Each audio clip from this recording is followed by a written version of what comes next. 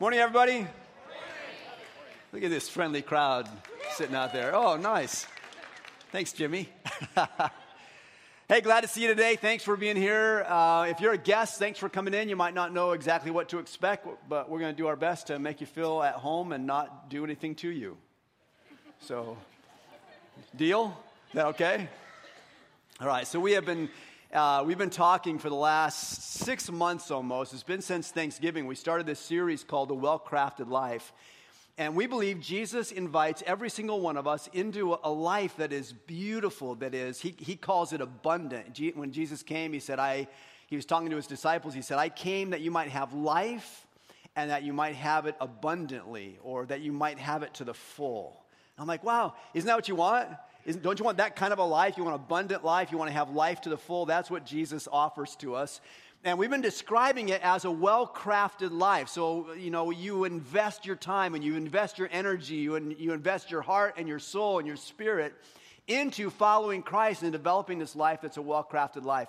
We think there are 5 crafts that go into this, and we've talked about 4 of them extensively over the last several months. So the 5 crafts are Scripture and prayer and generosity and connection and service. And these days, we're into the last craft, the craft of service, and we're talking about how crucial that is for us to live a well-crafted life. Some of you have been to the Leadership Summit that we host in the summer every year, right? Some of you have been to that? Yeah, good. It's coming up again August 10th and 11th. Put it on your calendar. It's going to be fantastic. One of the speakers 2 years ago was a man named Horst Schulze. He's a German man, grew up in Germany, and immigrated to the United States many years ago, and he is the founder of the Ritz-Carlton Hotel Group, a hotel I've never had the privilege of staying in. Because it's a hotel, it's really designed for very important people. And I'm like, yeah, I'm important in my circle, like my circle. It's a small circle, but like not to rise to the level of the Ritz-Carlton. Well, here's this guy. He's the founder of the Ritz-Carlton Hotel. He's a follower of Jesus, and he spoke at the Leadership Summit. And he described how he trains every time they open a new hotel. He goes and personally trains all the workers, from the highest executives in that hotel down to the people who are maybe what we would think of as the lowest servants, the ones who are busboys and bed makers and dishwashers and those kinds of people. He brings them all together, and he gives them the motto of the hotel for their employees, for their staff. He says this: when we serve in this hotel, we are ladies and gentlemen serving ladies and gentlemen. I'm like, that's one of the most amazing statements I've ever heard. Because immediately when you say that to someone who's a dishwasher, to someone who's a bellhop, to someone who's a housekeeper, you're giving someone who never gets the time of day, you're giving them dignity. And it's amazing. And there's something that happens when you serve others that elevates your dignity as a human being. And it's weird because in our world, we don't usually look at it that way. In our world, we're like, no, there's the people that are at the top, the very important people, and then there's the people at the bottom. Those are the servants, and they don't have dignity. They're just doing a job so the rest of us important people can live our lives and be important. And the way Mr. Schulze describes it for his employees is, if you're an employee here, you are an important person. I love how he lays that out. I want to learn some things from Mr. Schulze as we go along today, and I'll let you hear from him in a little bit. But I want to talk to someone who's even got a higher record and a higher value on leaders, on servanthood, even than Horst Schulze did, and that's our Lord Jesus Christ. Right? So if you have your Bible, why don't you open up to Philippians chapter 2. I want to read for you and walk through with you what is my favorite passage of Scripture today. And you will, I think, you will find some amazing things about Jesus here and some amazing things about what he invites us into here as we pursue the well-crafted life. So Philippians chapter 2, if you don't have a Bible with you, if you have your Bible, go ahead and open it up. If you don't have a Bible with you, can I just encourage you to bring it? If you don't have a Bible, we'll help you get one. That's cool. But I want you to bring your Bible because I want you to be able to look at this stuff and go, oh, here's where they find that. And I can actually look it up again and read it at home. If you don't have a Bible at all, you have a smartphone. There's Bible apps on there, like the YouVersion Bible app we use. There's notes on there that we put in this week. So pull that out and you can follow along. And let's look at Philippians chapter 2. We're going to read starting at verse 1. But right now, we'll go back to verse 1 later. Let's start in the middle. Let's start right there in the heart of it in verse 5. Philippians 2 verse 5 says this, "In your relationships with one another, have the same mindset as Christ Jesus, who, being in very nature God, did not consider equality with God something to be used to his own advantage. Rather, he made himself nothing by taking the very nature of a servant, being made in human likeness. And being found in appearance as a man, he humbled himself by becoming obedient to death, even death on a cross." In this remarkable little journey, Jesus begins the story in heaven. He begins the story with all the rights and privileges of God in heaven. It says he existed in the very form of God, in the very nature of God. He's God. He's got all the rights and privileges of heaven. If he ever checked into the Ritz-Carlton, it would be a come down for him from where he started. He was equal with God, and yet it says he did not regard equality with God something to be used to his own advantage. Can you get your head around that? He did not regard equality with God to be something to be used to his own advantage. Do you ever take advantage of your circumstances? Do you ever leverage your position? Okay, don't raise your hand. That's all right. But most of us do. Most of us leverage our position. Whatever your position is, you're going to leverage that thing to get an advantage, right? Can you imagine Jesus? He did not regard equality with God as something to be used for his advantage. So he never would have been driving down the road and look at all the traffic in front of him and just go, "Part."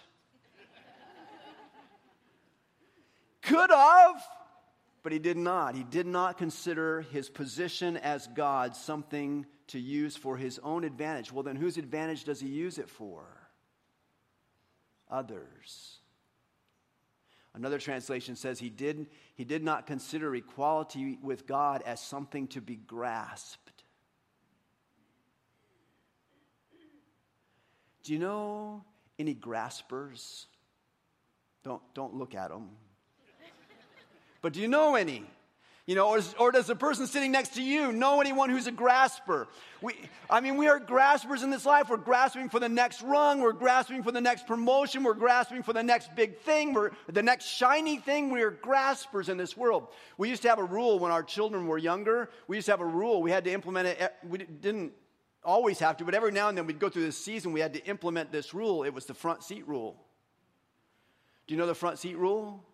This will help some of you parents. Yeah, the front seat rule says you cannot sit in the front seat on 2 consecutive trips. You only got 1 child, no big deal. You get the front seat all the time, bub, no big deal. But if you got 3 children and you only have 1 extra front seat besides the driver's seat, you never get to sit in the front seat on consecutive trips. Why not? Because everybody's grasping the front seat because it's the best one. Our children are graspers. Where'd they learn that from? Yeah, neighbors, yeah. Where did they learn to fib? Yeah, those pesky neighbors. He did not, Jesus, hang with me up here. He did not consider equality with God something to be used for his own advantage. He did not consider equality with God something to be grasped, but he emptied himself. That phrase drives theologians crazy. They're like, whoa, how can God empty himself? And if God ever got to empty himself, what would be left? If he empties himself, he's no longer God, and so people have all these theological things they go through in their head trying to figure out what in the world that means. Well, it's really not that complicated to figure out what it means when you understand the kind of literature this is, and that it's a Hebrew poem, and Hebrew poems are structured so that one line is explained by the next line, which is explained by the next line. It's called parallelism, and it's just the way Hebrews write their poetry. And so as you look through this poem about Jesus, you see it's parallelism. It's just One line being described by the next and the next. And so Jesus existed in the form of God, but he did not regard that as something to be grasped or used for his own advantage. So he emptied himself. What does that mean? Well, it means he humbled himself, which comes next. And he took on the form of a human being. And when he did that, he became a servant. And after he did that, he humbled himself, even to the point of death, even death on a cross. It's not some technical thing like, oh, he emptied himself and now he's no longer God. It's just simply the process of humbling himself. Why? Because it is the nature of God to humble himself and serve.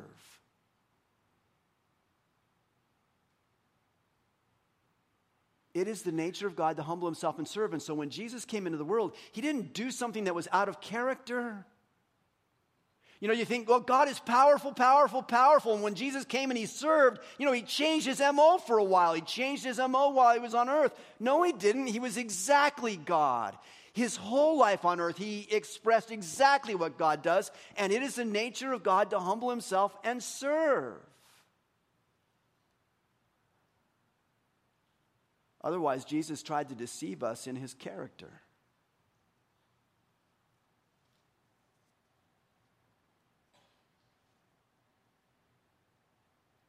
Jesus did not regard equality with God a thing to be grasped, but he emptied himself and humbled himself and became a human being so that he could serve us.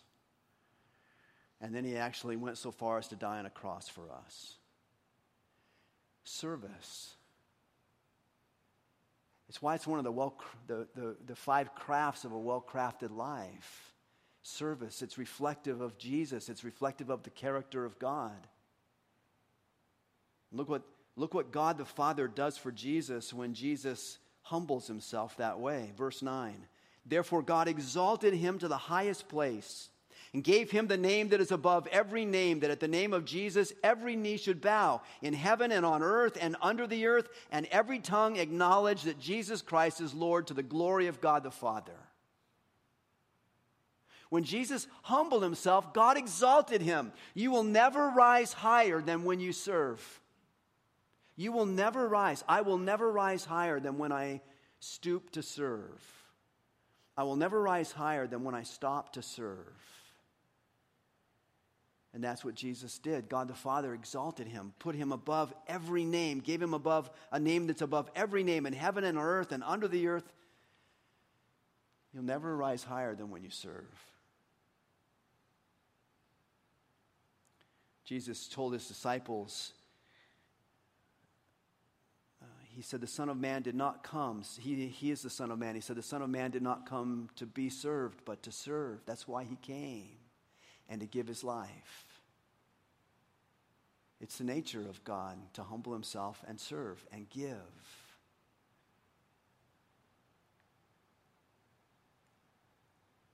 I made a mistake one Easter. I probably make a mistake every Easter. And every other Sunday and every other day. But I made this one mistake. I made a mistake on an Easter several years ago. We were just in this property for about 2 or 3 or 4 years. I'm not sure exactly which year this was. But in those early days, we were trying to figure out how to get everybody together in one spot for Easter. And we had these big crowds coming in like, we don't know what to do. And we weren't thinking about having 6 gatherings on a weekend or those kind of things. So we said, let's put up a tent. So we got this big circus tent. We did this 2 or 3 years in a row. We got this big circus tent down on the corner. A lot of you will remember that being there and what that was like. And it was really fun. It was exciting, and it was like energized. And this thing seated like 2,500 people at a time. And it was like, this is amazing. It's so fun. And so on the week before Easter, it takes them a while to set this thing up. So they came in, they set it all up, and our team came in on Saturday morning, and they're getting all the chairs set up and the decorations going and all the things they had to go to make Easter beautiful in a tent. And I wanted to help. I want to be part of the team. So I rode my bike over from our house, and I remember pulling up, and there's activity going on everywhere. And one of the first guys I ran into was one of our elder team members, one of our board members for the church. And he's out there setting up chairs and doing all this great service stuff. And I rode up on my bicycle, and he looks over at me and he goes, "What are you doing here?" "I work here." And it's my church. I don't mean like mine. I mean, it's like I'm part of it too. It's my church. I get to be involved in it. I just came over to help and to set up chairs with you and to see how it's going. And he goes, you have more important things to do than this. And here's my mistake. I believed him. I'm like, oh yeah, well, I got on my bike and rode home. I've always regretted that. I should have said, there's nothing more important than setting up chairs for Easter. There's nothing more important than sweeping the floor. Nobody's bigger than the mop.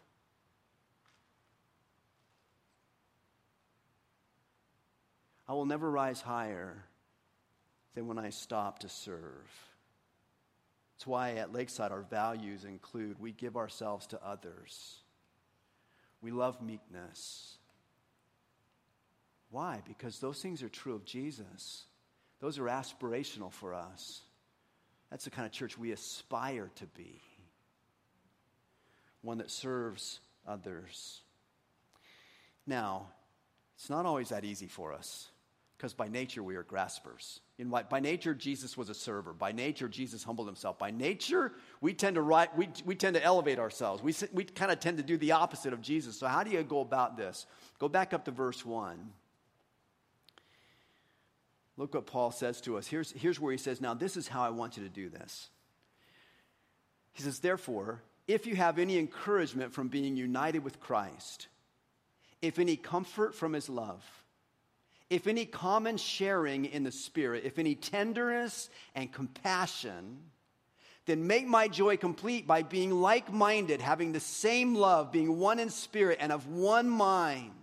Do nothing out of selfish ambition or vain conceit, but rather, in humility, value others above yourselves, not looking to your own interests, but each of you to the interests of the others. Think through those words with me for a minute. If you have any encouragement from being united with Christ. Do you ever find you get encouragement from being united with Christ? 6 of you? Oh, you didn't know it was interactive. Hey, it's going to be interactive. Do you ever get encouragement from being united with Christ? Yeah, right on. We do. Of course we do. I know you're just messing with me.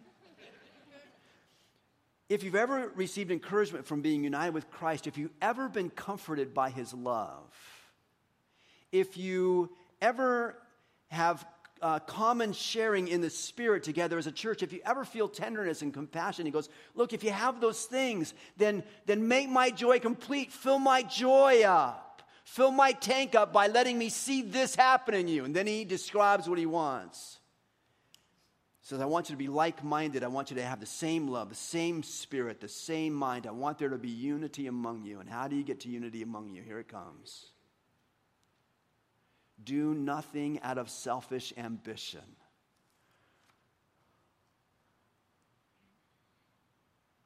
We may have to stop a lot of activity.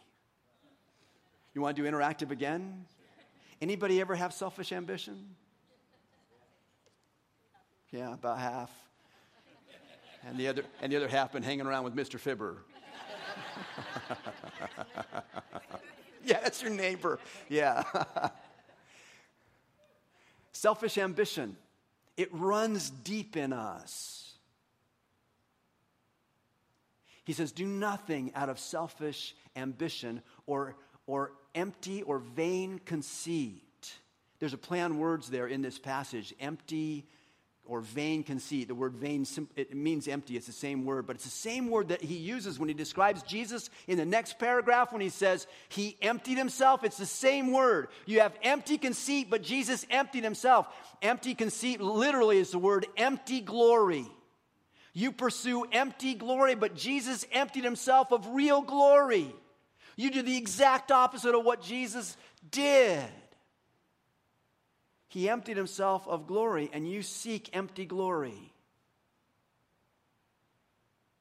He goes, do nothing out of selfish ambition or empty conceit, empty glory.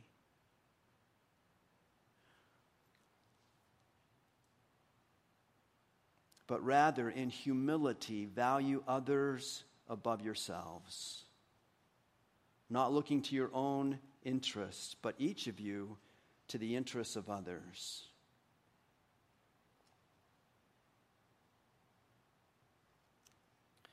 Not looking to your own interests,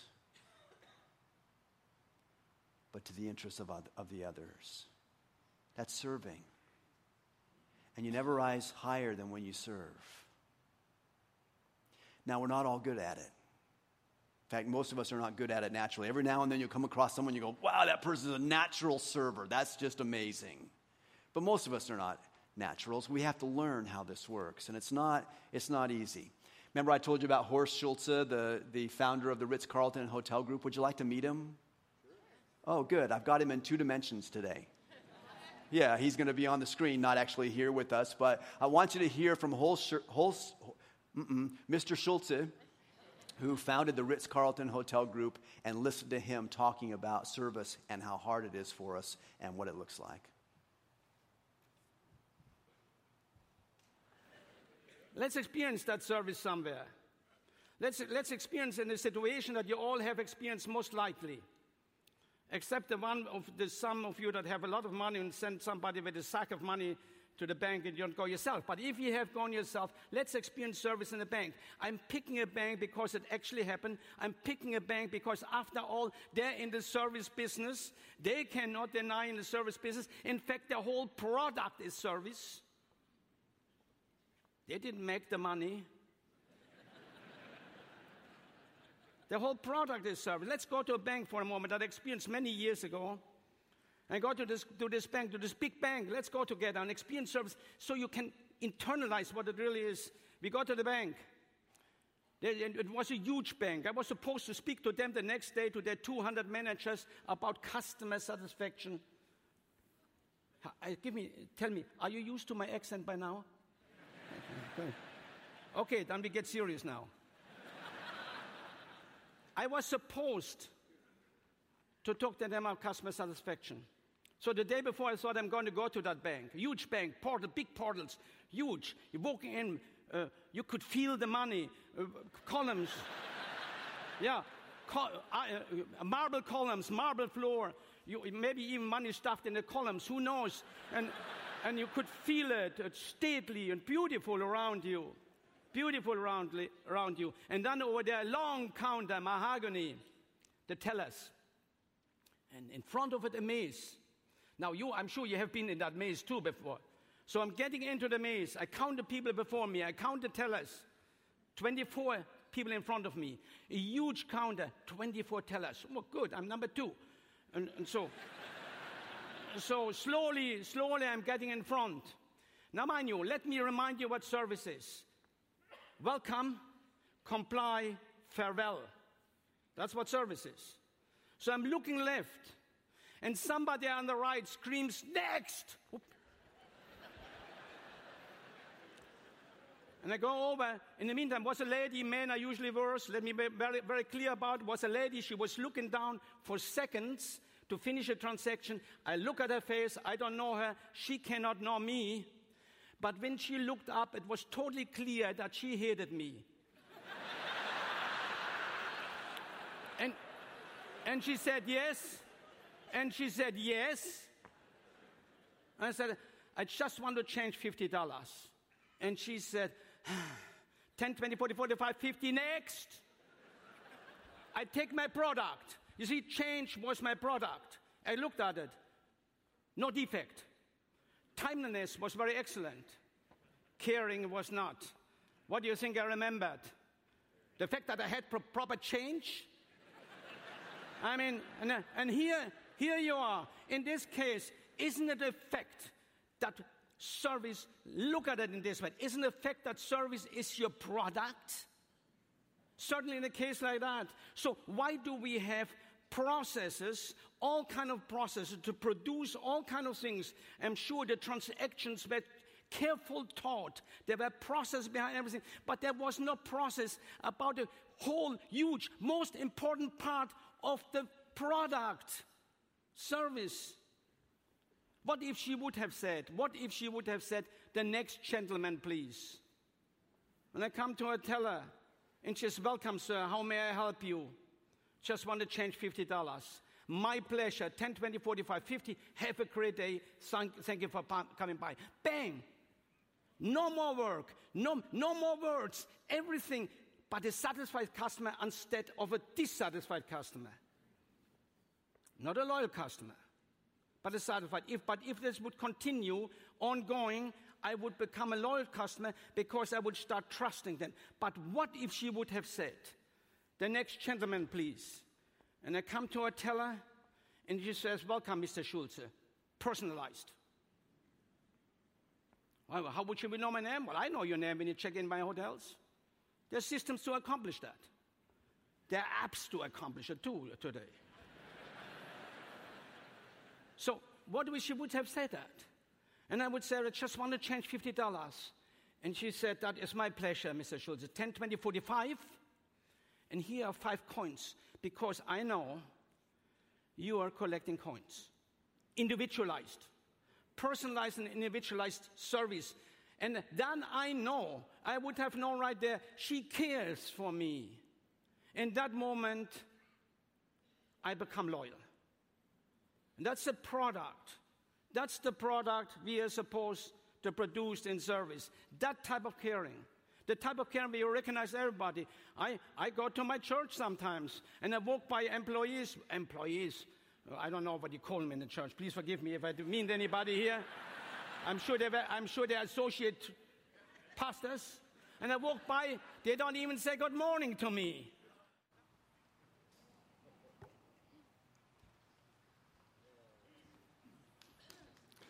It's not easy serving sometimes. But you never rise higher than when you serve.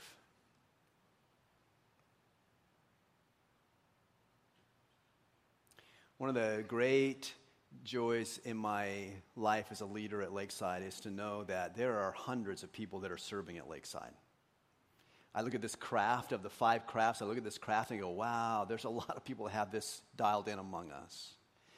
And we're going to talk about serving for the next couple of weekends, so we'll cover some more ground as we go along. But can I just invite you to do a couple things with me today before we wrap this up? I want to do a service survey with all of you. So take out that Connect card that we asked you to fill out a while ago. Take it back out.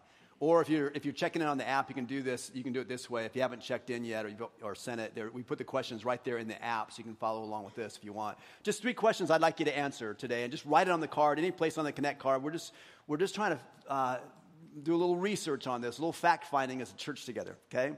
Number 1, first question: where are you serving currently at Lakeside?